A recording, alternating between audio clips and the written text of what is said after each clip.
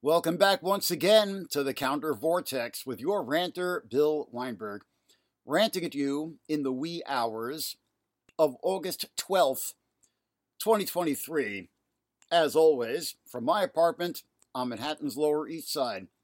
In this episode, we're going to take a look at the situation in the West African nation of Niger, where a coup d'etat has polarized things across the whole region, and there is great potential for escalation and for imperial powers to get involved, or should we say more involved, because they are already quite involved. I'm going to try to refrain from calling out all of the errors and disinformation circulating online about the situation, because it's just too tedious. But I'm going to lay out the facts of what we actually know and try to sort out the players and what kind of helpful stance progressives in the West can take. On July 28th, a military coup deposed elected President Mohamed Bazoum. The years since the last period of military rule ended in 2010, having seen a democratic transition and the longest period of regular elections in a multi-party system that Niger has seen since independence from France in 1960. The country is now, as of 2 weekends ago, ruled by a military junta called the National Council for the Safeguarding of the Homeland. The African Union, European Union, United States, and Russia have all condemned the coup as unconstitutional. However, Wagner Group commander Yevgeny Prigozhin lauded the coup as part of, quote, the struggle of the people of Niger against their colonizers, unquote, and offered his fighters' services to bring order. Pro-junta demonstrators in Niger have been repeatedly photographed proudly displaying Russian flags. Critical context for all of this is the jihadist insurgency throughout the greater Sahel region of West Africa. Those same years since 2010 that have seen a democracy tentatively taking root in Niger have also seen a proliferation of rebel militia linked either to ISIS or Al-Qaeda, which have been carrying out a really brutal campaign of mass terror, attempting to intimidate the civilian population, with massacres mounting to shamefully little international media coverage. Niger has been comparatively stable in recent years, but 2022 and 2021 both saw massacres by insurgent groups whose tactic is to sweep out of the desert on motorbikes and shoot up villages. There have been mounting protests in Niamey, the capital, demanding that the government provide security. And meanwhile, neighboring Mali and Burkina Faso have really gone over the edge into incessant, nightmarish violence, escalating toward the genocidal. Which brings us to the inevitable GWAT angle, global war on terrorism. The CIA operates a drone base in the northern Agadez region of Niger, and the Pentagon has some 1,000 troops in the country. And now we must note a little rhetorical subterfuge that the White House is engaging in at the moment. While calling for Mohamed Bazoum to be reinstated, the Biden administration has refrained from calling what just happened in Niger a coup, because this would require a suspension of U.S. aid, critically including military aid, under the apparently irksome Section 7008 of the Foreign Assistance Act, first put in place in 1985 to try to disincentivize military coups in Central America. But obviously, the White House is now trying to determine if it can still play ball with the new regime in Niger, as the U.S. has with many military dictatorships over the generations, of course, and keep its troops in place. So they are refusing to use the word coup. They've been very careful in all their statements to avoid using that word, even though it obviously was one. I don't know why they bother to write these laws if they're just going to try to weasel around them with this kind of subterfuge. It really does violence to the English language and the notion that words have meanings, an already precarious concept today. ECOWAS, the Economic Community of West African States, the regional bloc led by Nigeria, bordering Niger on the south, has responded to the coup by threatening military intervention in Niger to restore Bazoum, as ECOWAS has intervened in the past in Ivory Coast, Gambia, Guinea-Bissau, Liberia, Sierra Leone, kind of a pattern. ECOWAS set a deadline of last Sunday, August 6th, for the junta to cede power and restore Mohamed Bazoum. The junta refused, and now we're waiting to see if ECOWAS is really going to follow through on its threat. There was an ECOWAS summit in Abuja, Nigeria, to discuss the matter just 2 days ago, August 10th, where they agreed to at least assemble a standby military force, as they're calling it, and the junta has threatened to kill Mohamed Bazoum, who is apparently still being held at the presidential palace, if there are any moves toward military intervention. Mali and Burkina Faso, which also recently saw coups d'etat, in which they moved seemingly from the Western camp to the Russian, have pledged to back up the junta in Niger, and the stage seems potentially set for a regional war in West Africa.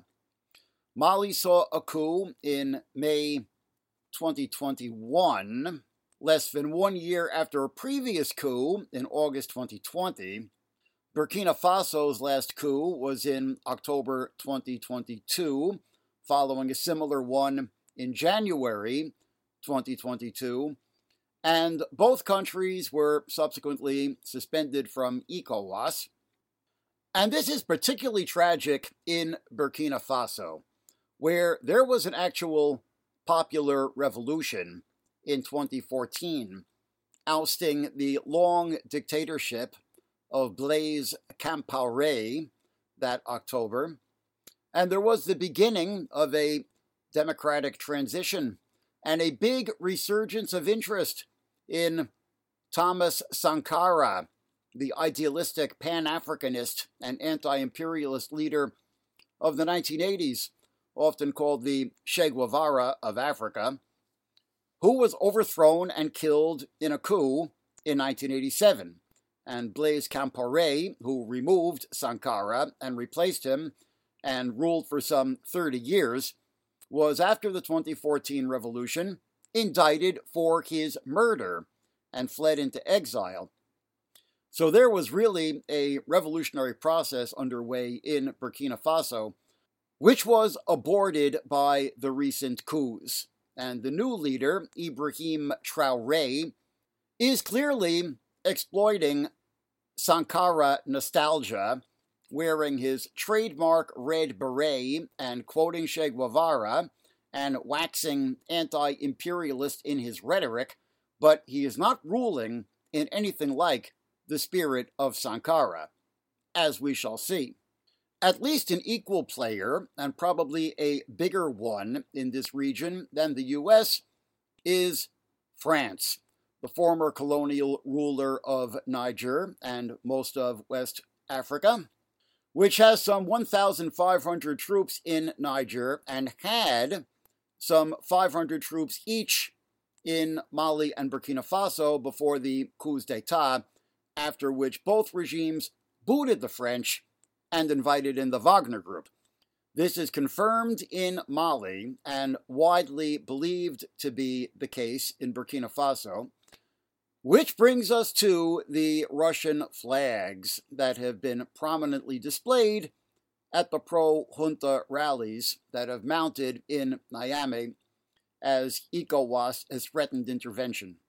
Very disturbingly, the ultra-reactionary regime of Vladimir Putin appears to be taking on an anti-imperialist cachet in the region.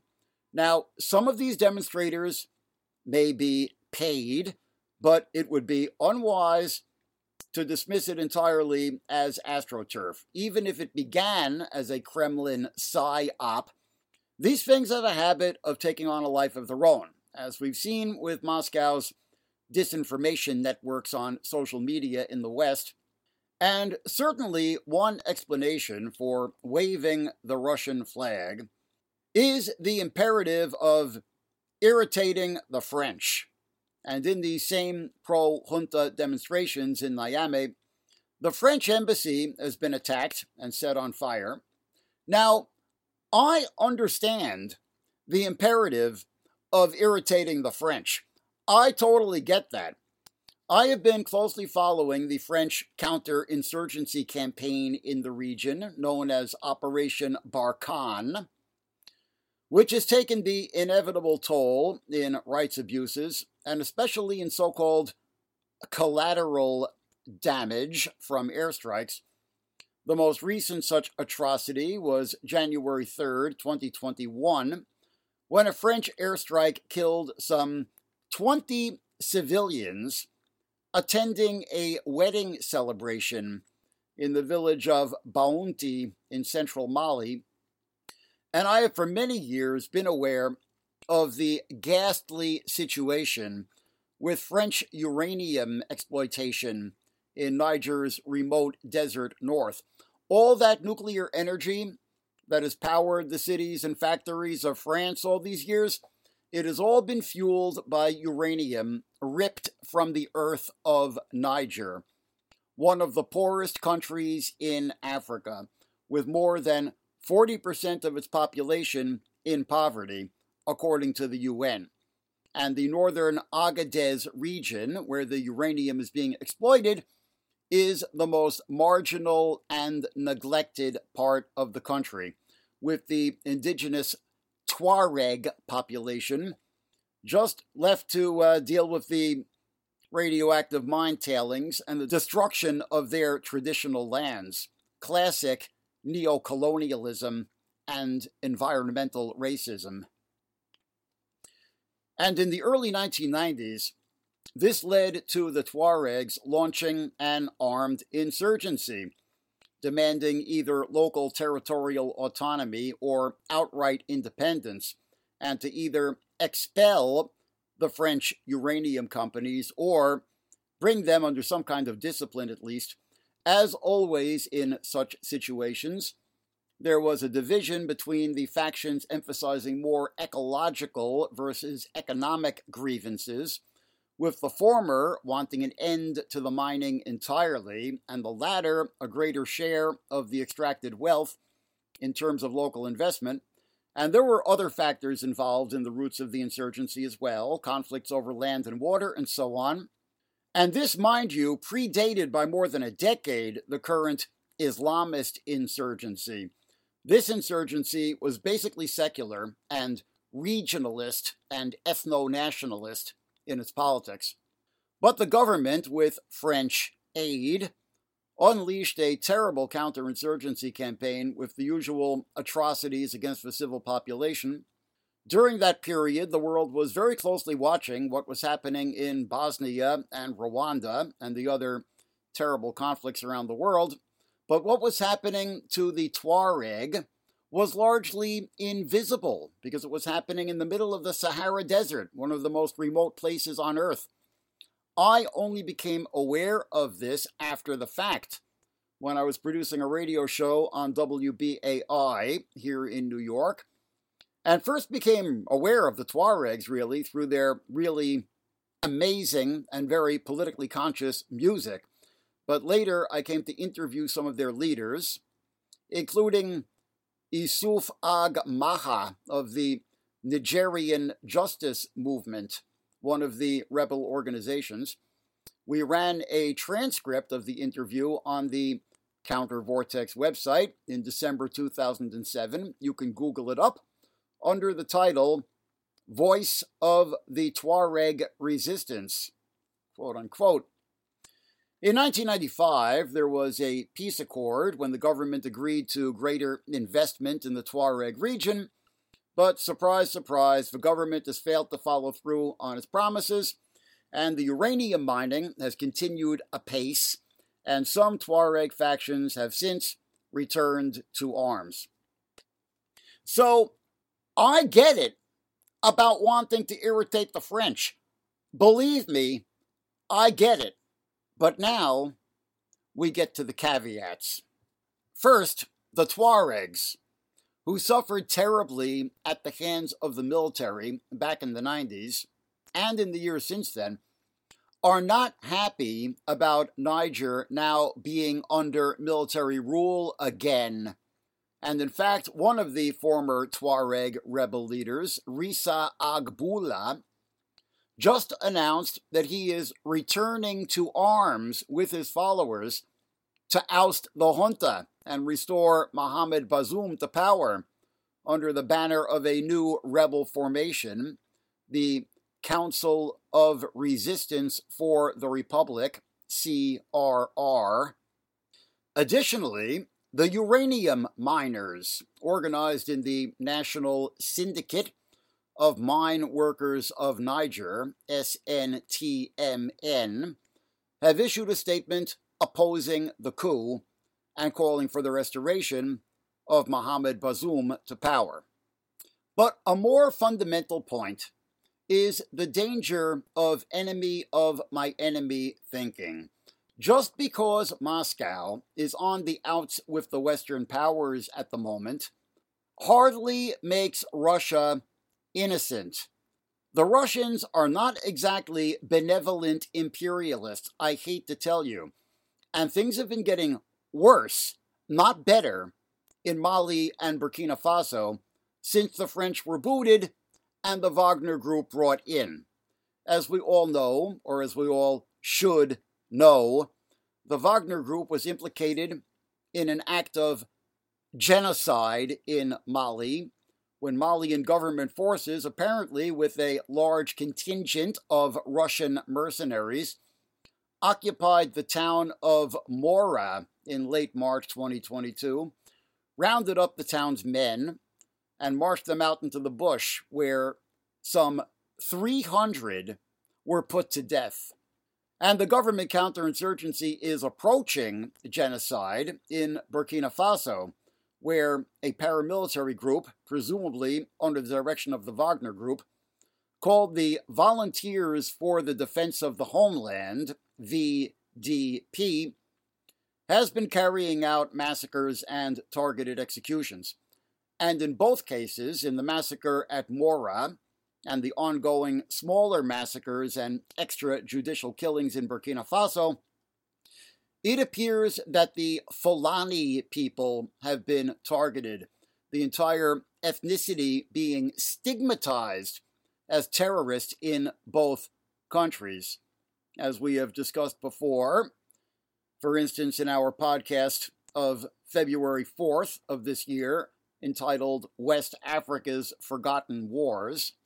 And all of this is inimical to the spirit of Thomas Sankara and his principles of Pan-African unity, as was evident, as we've discussed before, in his renaming of the country. Before Sankara came to power, Burkina Faso still went by the colonial name Upper Volta, and the name Burkina Faso was invented by Sankara, drawing from words in the languages of two of the country's several ethnic groups to mean land of the upright people, Burkina, meaning upright people in the Moray language, and Faso meaning homeland in the Dioula language, to emphasize Sankara's ethic of national unity and coexistence.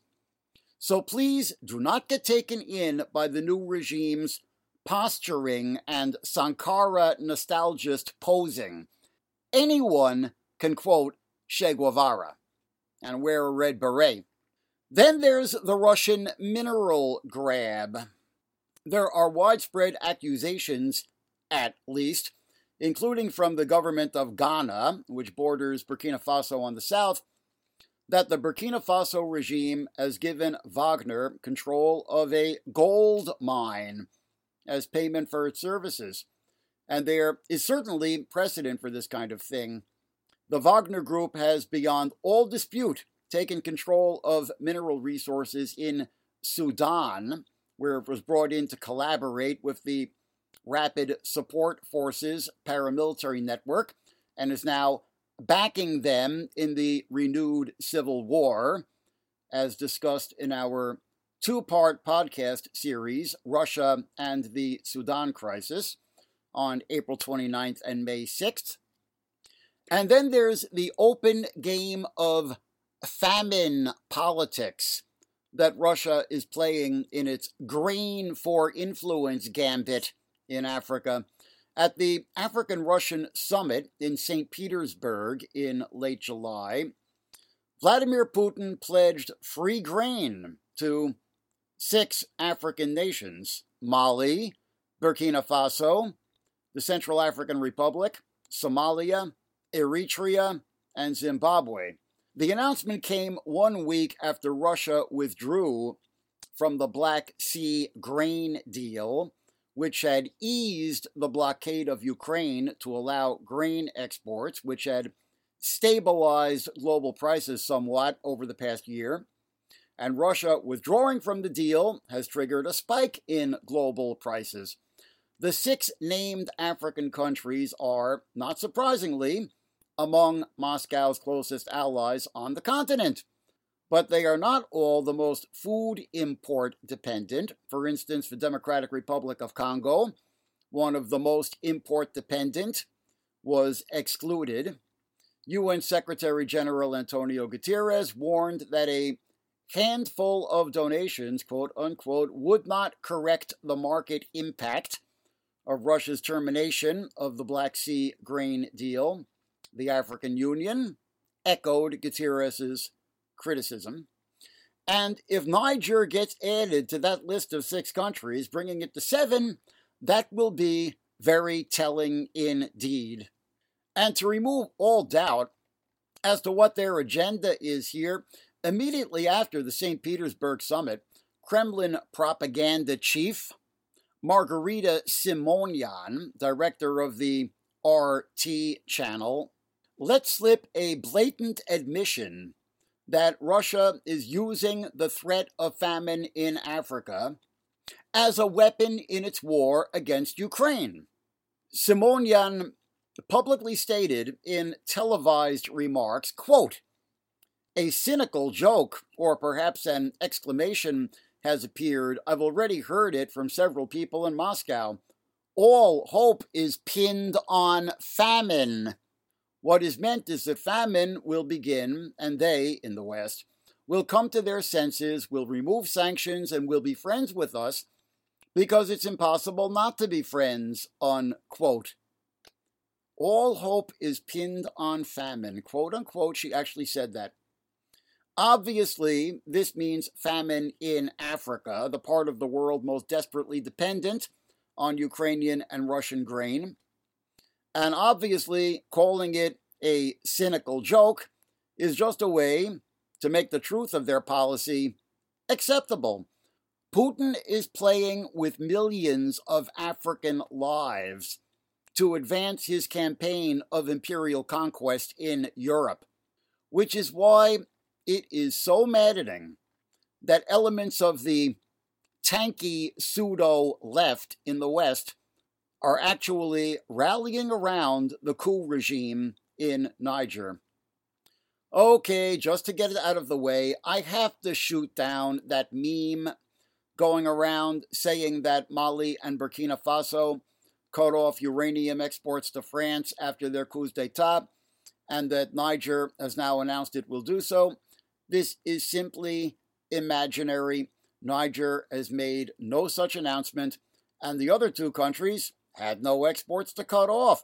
Mali does have uranium deposits, but they have never been effectively exploited, and certainly not during the past years of extreme instability, especially in the northern desert region where the deposits are. And as for Burkina Faso, it isn't a uranium exporter at all. The uranium deposits are in the northern desert, interior of the Sahara, which Burkina Faso has no share of. It lies to the south of Mali and Niger. Look at a map and stop spreading that disinfo meme. Thank you. I note that Code Pink appears to have joined with various other tanky formations around the world to form an International People's Assembly, which is openly shilling for the coup regime. They just issued a statement entitled, "Solidarity with Niger, France and NATO out of Africa," quote unquote, which, again, superficially sounds okay, but if you read the statement, it is obvious that by Niger, they actually mean the junta that has seized power in Niger.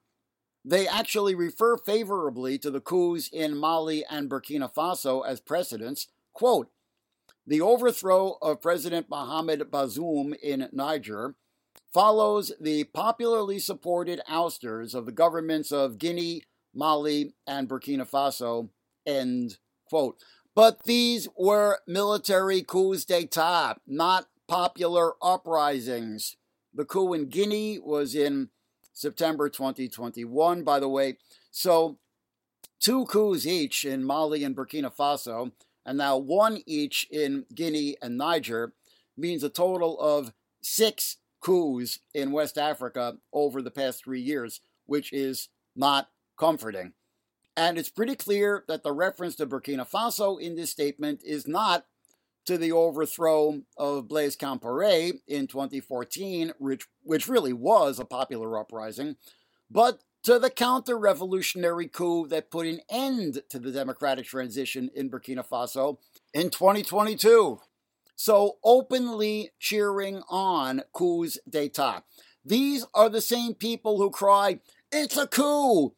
every time George Soros buys a laptop for a dissident group in one of their pet dictatorships. How do they square it? And France and NATO out of Africa? Well, these would be fine demands if you also added Russia out of Africa.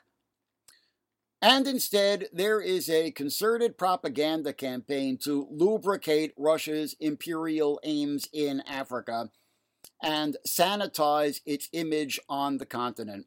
For instance, you see over and over on social media this helpful reminder that Russia never pillaged Africa, as France and Britain and the other European powers did. Well, yeah, because due to reasons of geography, Russia was a land power rather than a sea power primarily, but it was, sure, during that same period, building a continental empire in Eurasia and pillaging Ukraine, the Caucasus, and Central Asia.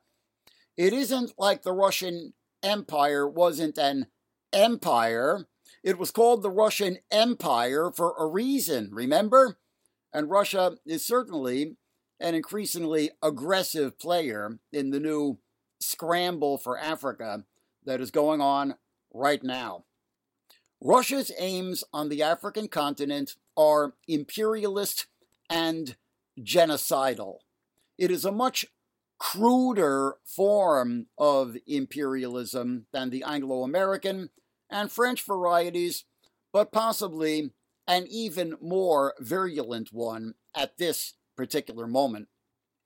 And I'm going to close, if you'll indulge me, by giving a little rendering of a song that has been stuck in my head these past 2 weeks.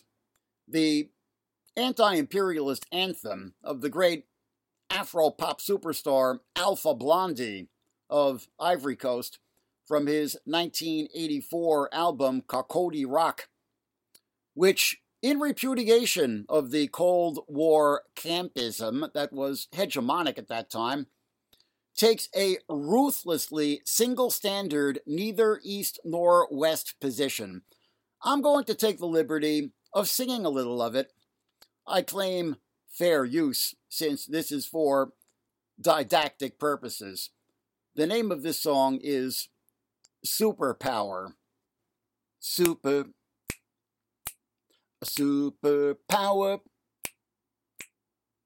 Get out of Africa. A superpower. Get out of Africa. No more a machine gun drop. No more bombs. No more political pressure. No more economical blackmail. We don't want guns and missiles. We don't want your nuclear bombs. Go away, you and your CIA.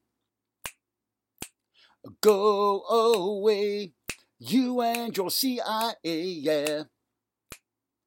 Go away, you and your CIA. Go away, you and your CIA, yeah. A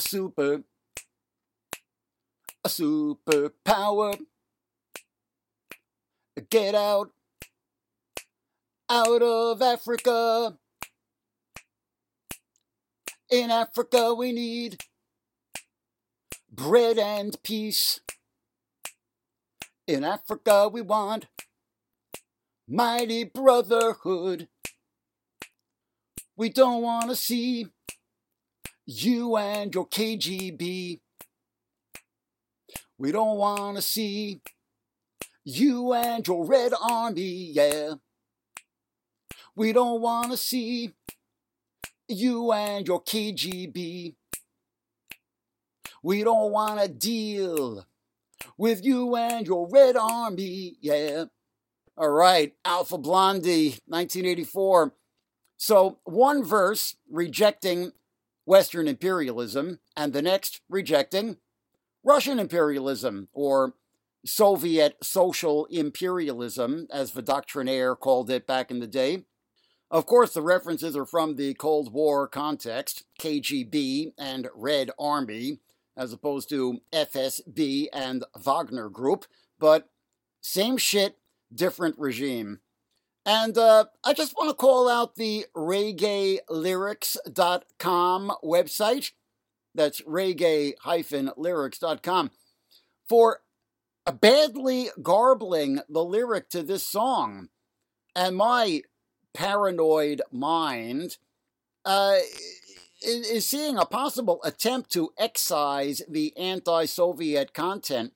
They render Red Army in the line, "We don't want to see you and your Red Army," as radar beam, which is obviously incorrect, although they do keep in the reference to the KGB, and they also make some other errors, like rendering bread and peace as branded peace, whatever that means. Let's go branded.